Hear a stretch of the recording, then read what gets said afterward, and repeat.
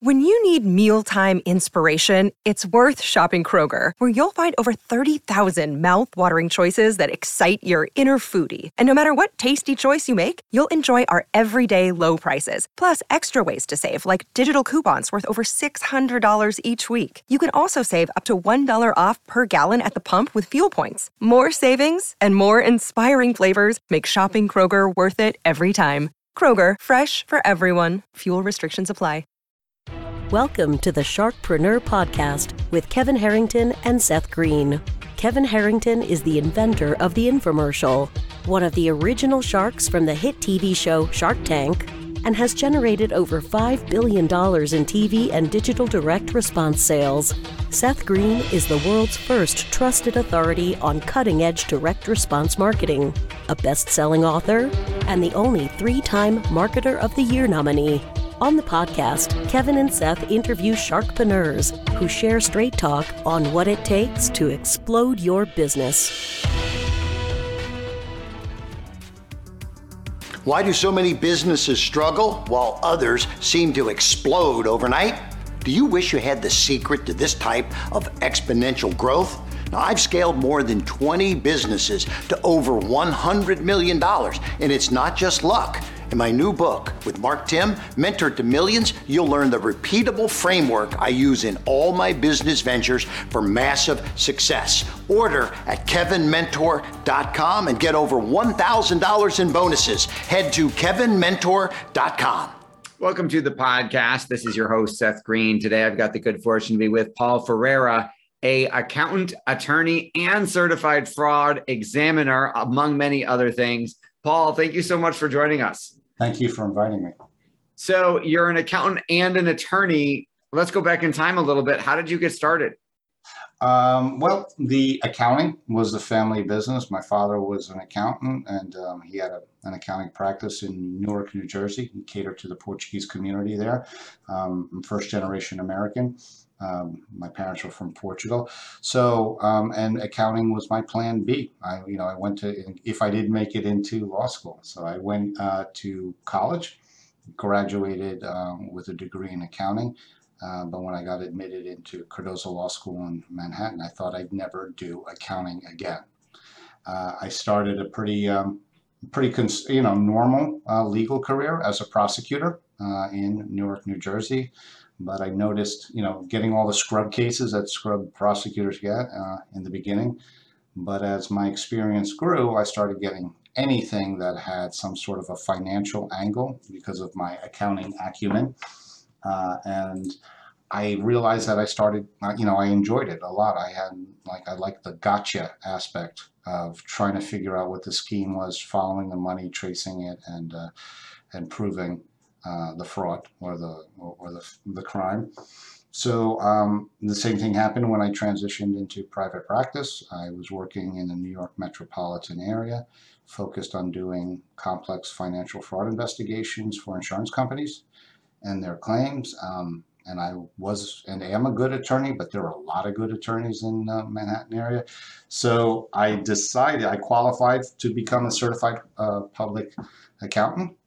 And I decided to take the test and hopefully pass so I could distinguish myself from my colleagues, my peers that were working in that area, and that's exactly what I did. So I passed all 4 parts of the CPA exam in one sitting while practicing law, which is one of my proudest. I was going to say, that's one heck of an accomplishment. Yeah, one of my proudest professional achievements.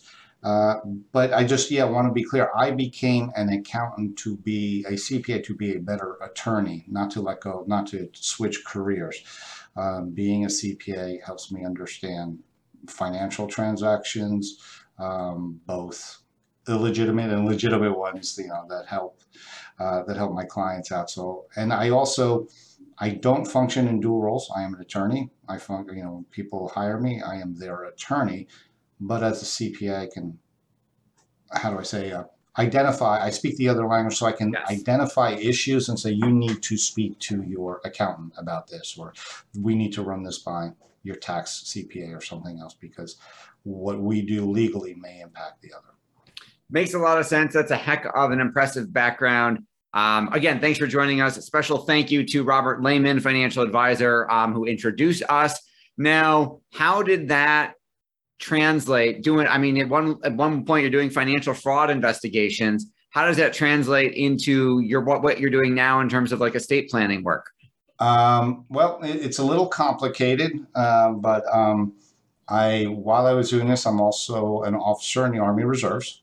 So thank you for your service. I was on the New Jersey side of the Hudson River, and I watched the towers come down. And I knew that my life would eventually go on a serendipitous detour. And between 2003 and 2017, I was called to active duty 8 of those 14 years. So more of that time I spent on active duty than I did at home during that time. And after 9/11, a new discipline within the intelligence area grew. It's called counter-threat finance, where you track money that the terrorists use to fund themselves and pay and try to disrupt it. I got involved in that piece while in those investigations while I was on active duty those years, and I ended up in Tampa, Florida, on my last active duty tour duty with United States Central Command, working in their policy and strategy section. And I loved Tampa so much that I decided to stay. Passed the Florida bar in 2016 and started thinking, okay, I want to stay in Tampa. What am I going to do afterwards? And I became in-house counsel to a not-for-profit called SoftWorks here that does rapid research and development for United States Special Operations Command, and I was their CFO and their in-house counsel. And I started working with a lot of veteran-owned businesses and veterans, and I really became enamored with things that we can do to help the warrior, the warfighter, through technology, hard and soft technologies, whether it's a piece of equipment or software, and the whole government procurement process. And I started working with these veterans. So I eventually set up my own firm, the LexWorks Law Firm. And originally I was focused on helping these guys with federal government contracting, because once your business touches the federal government, it gets much more complicated. And I started talking to them and getting to know them, found out that while veterans are uniquely suited to be entrepreneurs, but a lot of them were not clueless, but just challenged because they had been in the military for so long. And many times I would ask, well, what happens to your business if you get hit by a bus going home? And a lot of them were like, I don't have any, I got a will from the Marine Corps 5 years ago before I deployed. I've been divorced since then, remarried, had 2 kids. All right, so I started working on the estate planning aspect as part of my services to these veteran-owned businesses, and say we need to take care of, a succession plan. What's going to happen if something happens to you? Make sure your family is taken care of, and also if there are partners in the business, what happens to the business if one of the partners gets taken out for whatever reason. So that's how I ended up with doing the estate planning. That is obviously a circuitous route, not the normal one that we would hear from an estate planning attorney. So thank you for the journey you took to get there. And of course, thank you for your service and your continued service to other veterans. What do you think some of the biggest mistakes are that business owners are making and entrepreneurs are making when it comes to their estate planning? Not having any, or having it old, not having it updated. You'd be surprised how many people I talk to and are not thinking about it. If there are partners in the business, mostly the people I deal with are small businesses, LLCs or something. So if a key person gets taken out, it's for whatever reason, it's a big hit to the company. So normally spouses, as well qualified as they may be, can't run it. So they're not thinking strategically. There's a lot of vehicles, a lot of ways you can protect it, the business, and take care of your survivors. And also from the perspective of the surviving business owners, is like, if there's no succession plan or estate planning with your partners, you wake up one day, your partner's gone, and now you are partners with their spouse because they just inherited half of the company or whatever percentage they own, and they have a say at the table whether they know what they're doing or not. That obviously could cause some issues and disrupt things just a little bit. Why do you think those things happen? Why do you think we fail to plan, don't update it? Why is that happen so frequently? Oh, I think it's just normal entrepreneurial stuff. You start a business, you get overwhelmed, and you're thinking about the day to day. How am I going to make payroll this week? How am I going to make it next week? And you're not thinking strategically or far ahead or what happens, or you're thinking to yourself, I need to do this, but you keep kicking the can down the road because you're dealing with pop-ups now and whatever crisis of the day is coming. And then how do those clients find you? How do you get the word out about what you're doing? Well, I do a lot of, I'm very heavily involved in the veteran entrepreneur community here in Tampa. Obviously, there's my website, the Lexwerx Law Firm, LEXWERX.com, here in Tampa. But mostly it's organic networking, talking to these business owners. I kind of have a disruptive business model. So I have subscription agreements with a lot of my clients, and what that includes, it's a monthly payment, few hours to many hours a month, depending on your needs, but it also includes quarterly strategic meetings. So the first one may be, let's review all of your internal contracts for the next 90 days. And then after that, let's review your insurance policies for the following 90 days. And then the next term could be, let's focus on your estate succession planning after that and see if you have anything, let's review it. If you're in a good spot, then we just move on. If not, we try to fix that before. So we're trying to stay proactive stay engaged and proactive, as opposed to having the client call you when there's a problem and they're like, my partner just passed and he had no will, now what? And it's much more complicated and much more expensive to deal with than it is if you're proactive. Absolutely. An ounce of prevention is worth and much cheaper than a pound of cure, for sure. Yes. With all the success you've had helping others, what's your biggest challenge now? The biggest challenge, well, I'm an entrepreneur myself, so yeah, anything that time management is a big challenge. Self-care, making sure you take care of yourself is also a huge challenge. I think that those are some of the biggest two challenges I have, just like anybody else, coming up with, and just the regular day-to-day stuff that a business owner has to deal with. That makes a lot of sense. Your passion is obvious for what you're doing. What do you like best about what you're doing?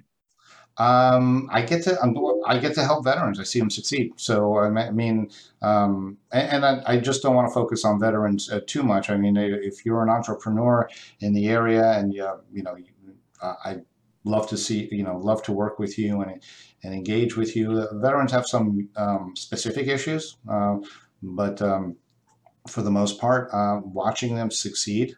I just helped a company that, because they were veterans, they did things on honor and a handshake, and they got stuck holding the bag when the deal fell through, and they were facing a significant lawsuit of more than $750,000, and I was able to, plus attorney's fees, and they were the only ones left holding the bag, so to speak. So I was able to negotiate that out for just $15,000. Wow, that is a humongous difference. Yes, it's huge. So it's a very proud moment for the firm, and we were, I'm happy to, see them like breathe a sigh of relief, know that their business is not going to be lost to a judgment or their personal assets being at risk. So that gives me great joy. Absolutely. You give advice every day. What's the best advice you've ever gotten? Take care of yourself. Seriously, I follow this guy that's called Miracle Morning or Morning. Yep, Hal Elrod. He's been on the show. Yeah, so I'm like anybody else, it get interrupted, but I do the meditations and all of that. Take care of yourself, carve out time for yourself if you're an entrepreneur, and just make sure the connections with your family is there. Because one day you'll wake up and say, what was it all worth? Now I've got a successful business, but what happened in between? Yeah. I could not have said that better. Amen to that. We know your time's incredibly valuable. Anything else you want to share that we haven't gotten to yet? No, I mean, if you are an entrepreneur, I highly recommend, I am not a business coach. I tell my clients that all the time, but highly recommend qualified business coaches to help you, because they will I call it a forcing function. They will make you deal with the day-to-day stuff, and then if you've got a good one, force you to deal with the strategic stuff. Oftentimes I refer my clients to business coaches. And I say you're not ready yet. Also, if there are programs that teach you the entrepreneurial process. So if you have an idea, and you're thinking about going out on your own, take one of those classes, whether it's community college, a not-for-profit. Take it, validate your idea. You may come away from it. It's like some of these are 6 to 8 week courses that you do on the weekends. You may come away from it saying, wow, that saved me a lot of money. I would have made a big mistake, or I'm not ready for this, or this is a lot different. There's a saying when I worked in the research and development world, it was like, failing is okay as long as you fail fast and you fail cheap, because you know that this isn't going to work. You don't want to fail long, and you don't want to fail expensive. You don't want to spend years trying to build something, fail, and then lose a lot of money. I would agree with all of that. Well, again, we know your time is valuable. We greatly appreciate you spending some of it with us. I know that you mentioned the website before. Can you give it out to our viewers and our listeners one more time? Yes, it's the Lexworks Law Firm, LEXWERX Law Firm, LLC in Tampa, Florida. Just Google that and you should be able to find it. Awesome. And we'll give you a legal disclaimer. We were not giving any legal advice on the show. And again, Paul's firm is licensed in several states. However, if you are not in those states, seek appropriate counsel, please. This has been Seth Green with Paul Ferreira of the Lexworks Law Firm, LLC. Thanks to Bob Lehman again for the introduction. Paul, thank you so much for joining us. Thank you, sir. Thanks, everybody, for watching or listening, and we'll talk to you or see you next time. Do you need money to fund your idea, product, or service? Are you ready to take your business to the next level but need capital to get it done? Kevin Harrington has heard more than 50,000 pitches and knows how to help you make the perfect pitch to get the funding for your entrepreneurial dream. He's distilled the process down in his perfect pitch cheat sheet, and it's yours for free. Just text PITCH to him right now at 727-888-2100. Text PITCH to 727-888-2100 right now and claim your free perfect pitch cheat sheet.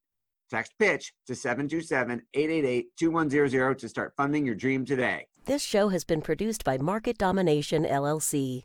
To discover how you can have your own show completely done for you and turn it into a real published book and become the authority in your marketplace, go to www.marketdominationllc.com/podcast offer. This podcast is a part of the C-Suite Radio Network. For more top business podcasts, visit c-suiteradio.com.